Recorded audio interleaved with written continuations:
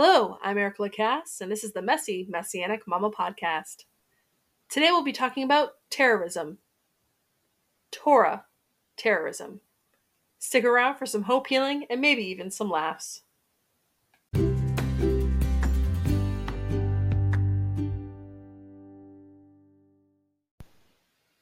Welcome once again to another Messy Messianic Mama Podcast. Today I have my husband Benjamin with me. Hello.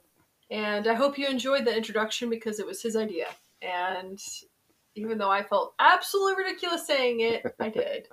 The title of this is Don't Be a Torah Terrorist.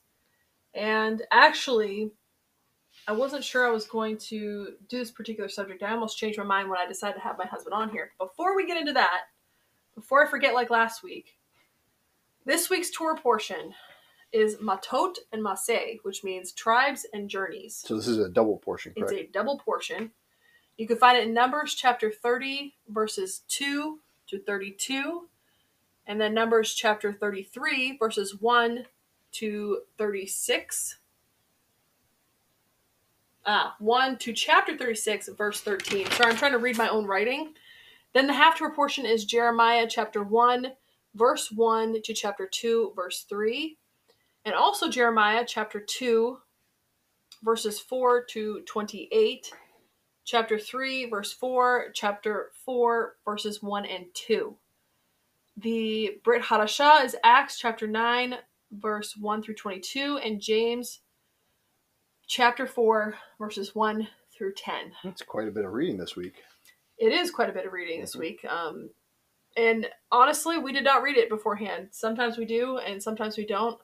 We were too busy having a big, huge fight, so... My fault. No, it was both of our faults, but we both survived, so that's really what counts. By the skin of my teeth. By the skin of your teeth. Yep. Which actually is why I thought about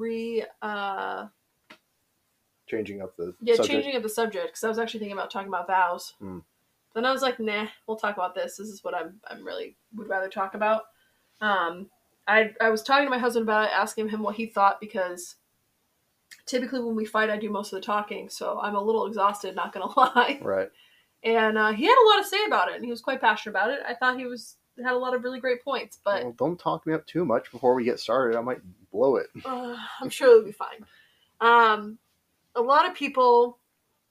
We all have our own preconceived notions of, one, what a terrorist is, but also, when you think of Torah terrorists, it's not a term that I think most people... Did we kind of come up with that? I think we coined that term. We coined that term ourselves. I'm sure somewhere out there someone's going to be like, no, this person did it for... Well, as far as we know, we coined that term. Because the beginning of our Messianic walk, we would have defined ourselves as Torah terrorists. Well... Looking back on it, we would have. At the time, we thought we had everything correct. And we were right. Everybody was wrong. Exactly. Everyone who disagreed with us was going to hell. I don't know if I'd go that far, but they certainly were not in the will of God. But yes, I would have gone that far. Okay. Because that's how extreme I go. Okay, fair enough. So I wanted to talk about the subject because no matter what kind of belief structure you have, at least when it pertains to Christianity, I think Judaism and being Messianic. I'd also go as far as to say Islam. Islam too, yeah. You think so? Yeah, probably true. We all have a time in our belief, in whatever it is we believe in, where we are very zealous. And a lot of people say it's like, you just have the passion and the fire of God, at least, for those who are Christians. But it's not... The problem is it doesn't necessarily coincide with having love for our fellow man. And it's also not tempered with wisdom. Yeah, we have, and a lot of times we don't necessarily have all the knowledge that we need as well to help us actually understand and have discerning, like, hey, yes, this person might not be, in direct alignment with Adonai, but there is some leeway here, or, this isn't something a hill to die on per se. Before we go too much further, we should also say that although we, coined that term Torah terrorism, the world might know something similar, and a lot of people would call it, being legalistic. Yeah. Now, we might define legalism very differently than, say a Southern Baptist or a, evangelical Christian or a practicing Catholic. they might have an entirely different definition of legalism. Mm-hmm. And we were talking about that for a little bit. We were like, okay, well, what exactly do we mean when we use the word legalism? When we say that, what does that mean? And the kind of thought I came up with was like, okay, well, we all have doctrines and philosophies that we develop based on our faith, based on our understanding of Scripture. And where we can run into trouble is when those doctrines and philosophies, based on our understanding of Scripture, don't actually line up with Scripture. So, and I gave the example that there's a lot of people in, say, the Southern Baptist movement who are, teetotalers. They think that drinking is completely wrong and you shouldn't drink because the Bible says that, not to even look at the wine when the cup when it sparkles. And there's a lot of talk in the Bible about how being a drunkard is bad. And there is. But there's also portions in the Torah that specifically talk about, like, when you go to the temple and you have your tithe bind up in your hand, that you can use it to buy food and drink. It even uses the word strong drink, whatever your soul desires. So I don't think that it's biblical to say that drinking is in and of itself bad, that being a drunkard is. In the same way that a lot of Christians would say, well, smoking is right out of the pit of hell. If you're a smoker, then that's not God's will. And it's like, okay, well, I would agree, smoking is a bad thing for you. It's not good for your health, Right. But it's also not something that Scripture directly says thou shalt not do. Right. So we take these things that are not Scripture and we make rules out of them. And then we turn around and we do the thing that is not, in my mind, legalism. And that is, we say portions of the Bible. If you follow portions of the Bible, are legalism. And that to me is just ridiculous, because I came to the conclusion, like, how can the Bible be legalistic? If it is from Scripture, then it is by definition given, inspired by the Holy Spirit, good for doctrine, for reproof, for education, for training in righteousness. So if you're trying to do what is in Scripture, you can't, that's not legalism. Now, if you are using that as a cudgel against people and saying, because you're not doing this, because you don't believe like I believe, therefore you are bad, you are this, you are that, you're the other thing. And that is not solely the realm of the Messianic believer. That everyone of every denomination has people who do that, who are legalistic. And again, I'm going to reiterate, I don't believe that saying this is Scripture, this is the Word of God, this is what God says to do and what He says not to do, that is legalistic. Now, you might say, well, if you say that you have to do these things in order to earn your salvation, yes, that is legalism. Salvation is the free gift that comes through faith in Yeshua Messiah. That is the only way that we are able to achieve salvation. We cannot achieve salvation through any of our own works. All of our works are filthy rags. So what is the point of doing works? What's the point of doing any of the things that are in the Bible if Yeshua gave us salvation as a free gift? Salvation is a free gift. Sanctification you have to work for. Sanctification comes through the Word of God. That is the purpose of the Torah. The purpose of the Torah was sanctification, not salvation. God saved the children of Israel out of Egypt at the Passover through the blood of the Passover lamb. Then He brought them into the wilderness for a period of sanctification. There is a multi-step process here. And the other thing that I've changed my mind on over the years, I used to believe that I had everything right, and I still do think I have everything right. Now, let me caveat. What do I mean by that? What do I mean when I say I still believe that I have everything right? Well, if I didn't think that I had made a right decision, if I think that I had wrongly interpreted Scripture, wrongly divided the Word of God, I would change my mind. And if someone can convince me that I have, I will still change my mind. The thing I have changed is I've made a few allowances.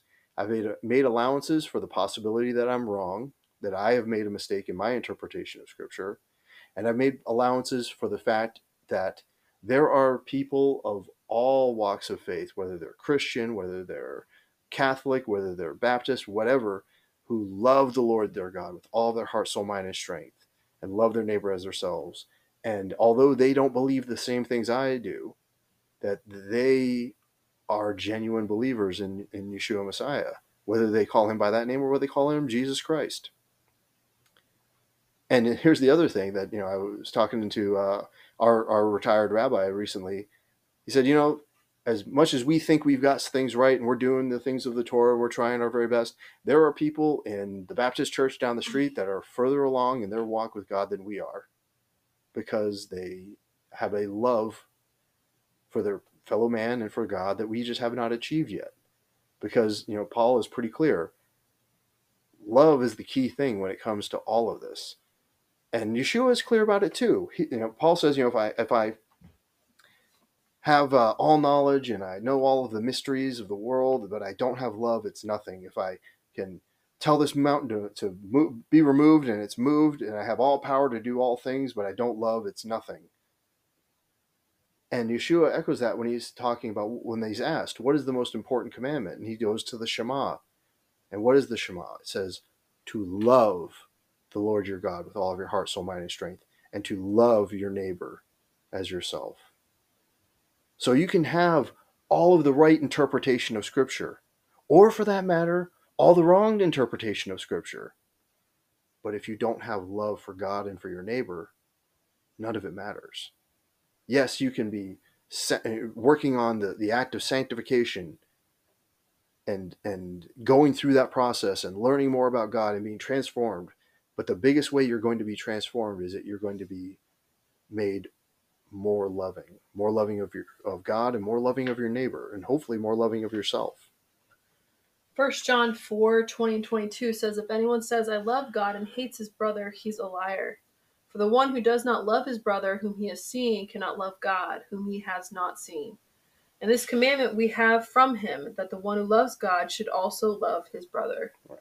And I think that we get caught up in that, especially when when you first come to a saving knowledge of Yeshua, especially because you don't have all of the knowledge. And maybe, one of the things I think is lacking in all of these different denominations, including Messianic, is there's no set discipleship. There's not actually like a very good discipleship program for a lot of these new believers where they can actually sit under somebody and actually get their questions answers. They kind of have to figure it out themselves. Right. And when you do that, you start thinking that you actually have all the answers. Right. And because you have all the answers, everybody else should be following the same way that you believe. And I think that that's the big mistake that a lot of us make. Yeah.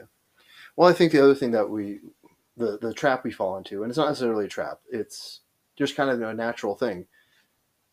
The first thing to come is the love of God, loving the Lord your God with all your heart, soul, mind, and strength. And when that happens, you want to do what he wants you to do, and you want to please him, and you want to say, Lord, what is it that your word says so that I can follow you as closely as I can? Right. But you forget the other half of the equation, which is loving your neighbor as yourself, because they're made in the image of God. Yep. I mean, how can you say like, oh, well, that person is from the pit of hell and they're going to hell because they don't keep Shabbat?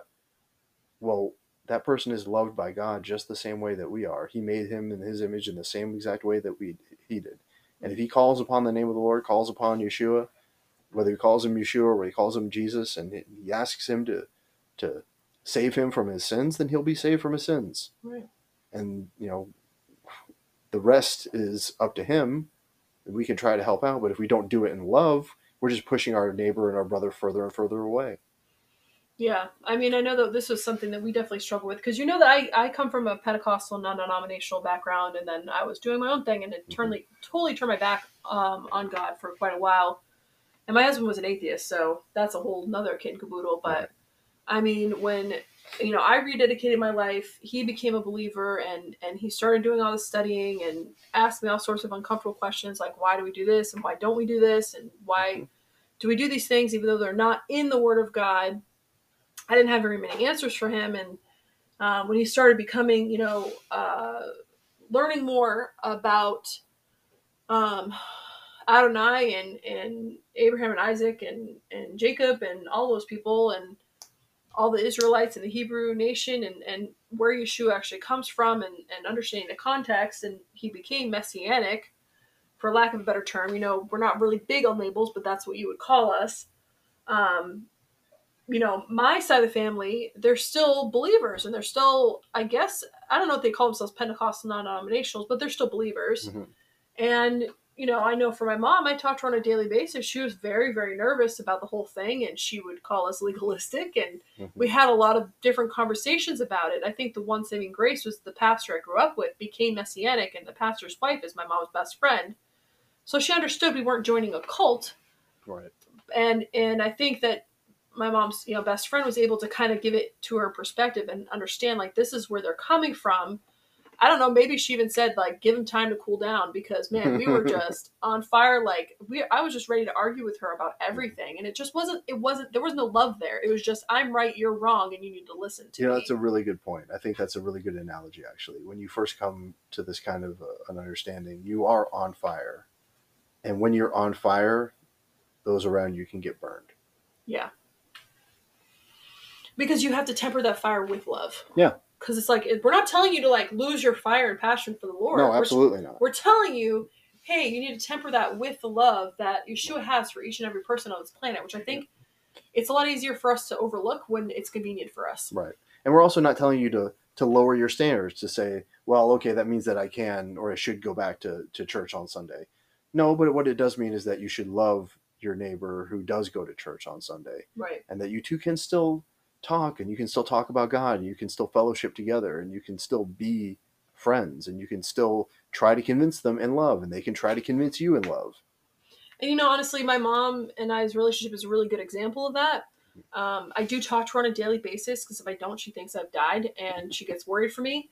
But I enjoy talking to her. She is very important to me in my life. Right. But we don't agree on everything. Like, we don't agree on maybe what the definition of legalism is still to this day, but we still can love each other, and we do talk about God, and we do have we actually really have a lot more things in common than we would think that we don't. Like, she respects the fact that we don't celebrate Christmas and Easter anymore.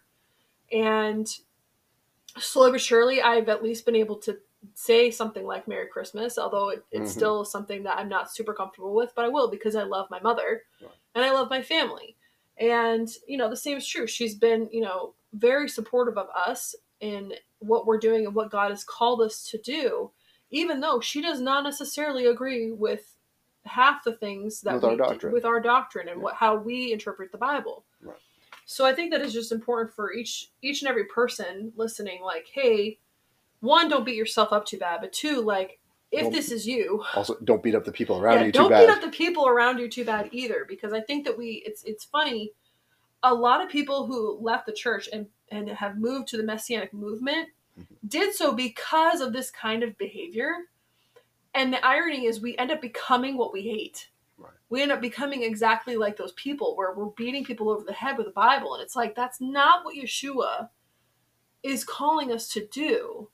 Now, obviously, which I've said before many, many times, I'm not saying to love these people into hell, as in, do not love these people and say, yeah, it's perfectly fine for you to live the way that you're living. Right. You know, you still call them out on, like, hey, like, this is not godly behavior, but you do so in love. You don't do it with, I don't know, cruelty or, you know, your own preconceived notions or biases. You do it in love, because they are also a human being just like you are, and we're all called to love each other. And just like as parents, we have to discipline and instruct our children. Sometimes we have to do that with other people, but hopefully we are disciplining and instructing our children in love as well, and not with anger or malice or any of those things. So that was kind of my thought process on what we should talk about today. Because it's so funny, because it's I kind of forget about it, and then I'll meet a new believer, or I'll meet somebody who's newer to the faith, and man, it's like, I don't want to say it's a broken record, but I'm like, man, it's so prevalent. Like, we are so prone, especially when something is new, to be so gung-ho that we can't see the forest for the trees. Is that how that says? You know, I'm terrible with, I tend to mess up. No, you got that one right. Okay, yeah. You know, it's just, we're so focused, and the focus isn't bad, but we're forgetting a lot of other things. So I would encourage you, if you are in the infancy, the beginning stages of your walk in Torah, to just try to temper your enthusiasm with love, your zeal with knowledge, and your judgment with grace. And if you're not, and you see somebody like that around you, even though it may be inconvenient, pray about it and see about maybe discipling that person. Mm-hmm. Because the reality is that's what we're supposed to do, is go out and make disciples of all men. It's not a go out, preach the good news, and leave them hanging so that they have no idea where to go from there. So they have to make it up as they go.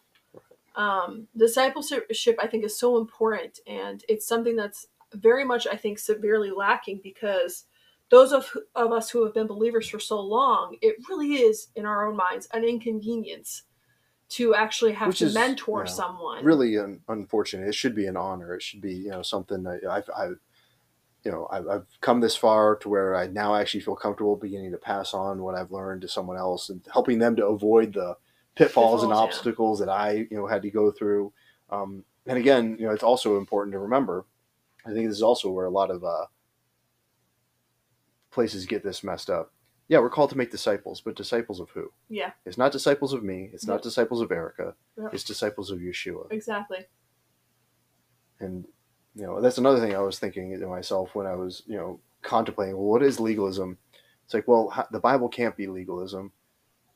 Legalism is when you take, and instead of trying to make disciples of Yeshua, you're trying to make disciples of your particular denomination, of your particular doctrine and thought process, instead of saying, this is what the Bible says, this is who Yeshua says he is, right, not who I say he is. Right. And this is what he says. And then you have the word of God to back you up. So yep. There's no legalism about it. Yep.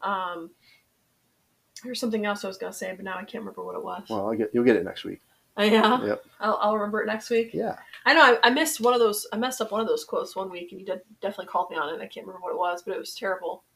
Oh yeah. Oh, I said, like, don't do it, or like be it. No, maybe it was my mom. She said, you said to be of the world. Was it you said to be in the world, but not of the world. Yeah, and I'm like, and I was like, that's backwards. Right. I tend to go backwards. I can't tell you. I was praying for someone the other day, and I got I was quoting something from the Bible, and I reversed it. I basically had the blessing, the one verse before the other verse. Oh, really? So, and as soon as I said it, like, that was not the way it's supposed to come out. Yeah. So we all make those kind of mistakes. That's when I feel like Willy Wonka and the Chocolate Factory. Yeah, strike that, reverse it. Strike that and reverse it. Yeah, the older version, not the one with Johnny Depp, because I'll have that. No, but yeah, I hope that spoke to somebody today and maybe heartened you a little bit that you're not alone in this. And I mean, shoot, if you need some guidance or something along those lines, please feel free to contact me, and I will try to find somebody that can help you in your area. Yep. If I'm not able to, or I'm not close enough. But I do want to encourage those who have been longtime believers. If something like this comes into your lap, I know that we get comfortable in our own situations, and then we get immersed in our own lives, that it's really hard to take time out of what we want to do and what we're doing with our lives to really invest in other people's lives. And I can't tell you how hurtful it was for me, even being in a Christian church and wanting that mentorship. I've always said that of my mom. And really, my mom has been the closest thing I could call to a mentor, which is not a bad thing. But I was like, I really would like somebody who's I'm not related to, mm-hmm. who could mentor me. Like they talk about, is it 2 Timothy, 1 Timothy, where they talk about, the older women mm-hmm. training up the younger women. And mm-hmm. man, I remember going to the like a book club because I knew the older women would be there in hopes that somebody would mentor me, and me outright saying that. And they kind of laughed in my face, and they're like, yeah, we're not interested in doing that. I don't want to invest time in somebody who's going to be leaving in 3 or 4 years because you're military and your husband's going to be, you'll have to move anyways. And that was just heartbreaking for me. So don't be that person. Don't, take the time to mentor these younger women and younger men, if you're a gentleman. And, just remember that the word of God is what we cling to, not man-made traditions, not man-made rules. And be blessed with your week. Do you have anything you'd like to add? Nope. Okay. I'm going to do like I normally do every single podcast. I'm going to go ahead and do the Aaronic benediction. Did you want to sing with me? You want to let me sing that? You go ahead and sing it. Okay. You scared, honey? No, I'll do it if you want. You want me to do it? You can if you want. Okay, ready? Yep. Okay. Yivarechecha Adonai, vayishmarecha. Yair Adonai panav elecha, vehunecha. Yisa Adonai panav elecha, ve'asim lecha shalom.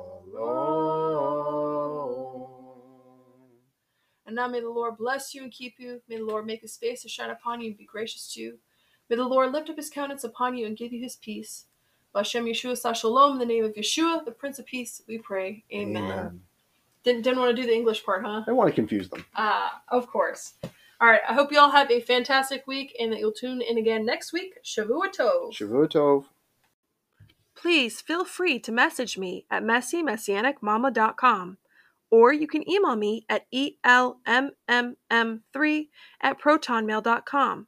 That's E as in Echo, L as in Lemur, M as in Mike, M as in Mike, M as in Mike, the number 3@protonmail.com. Also, feel free to leave me a 1-minute voicemail message at anchor.fm/Erica Lacasse. There's a button on my Anchor website that says leave a voicemail. Thank you so much, and remember to leave all messages short and sweet and to the point, and I look forward to hearing from each and every one of you.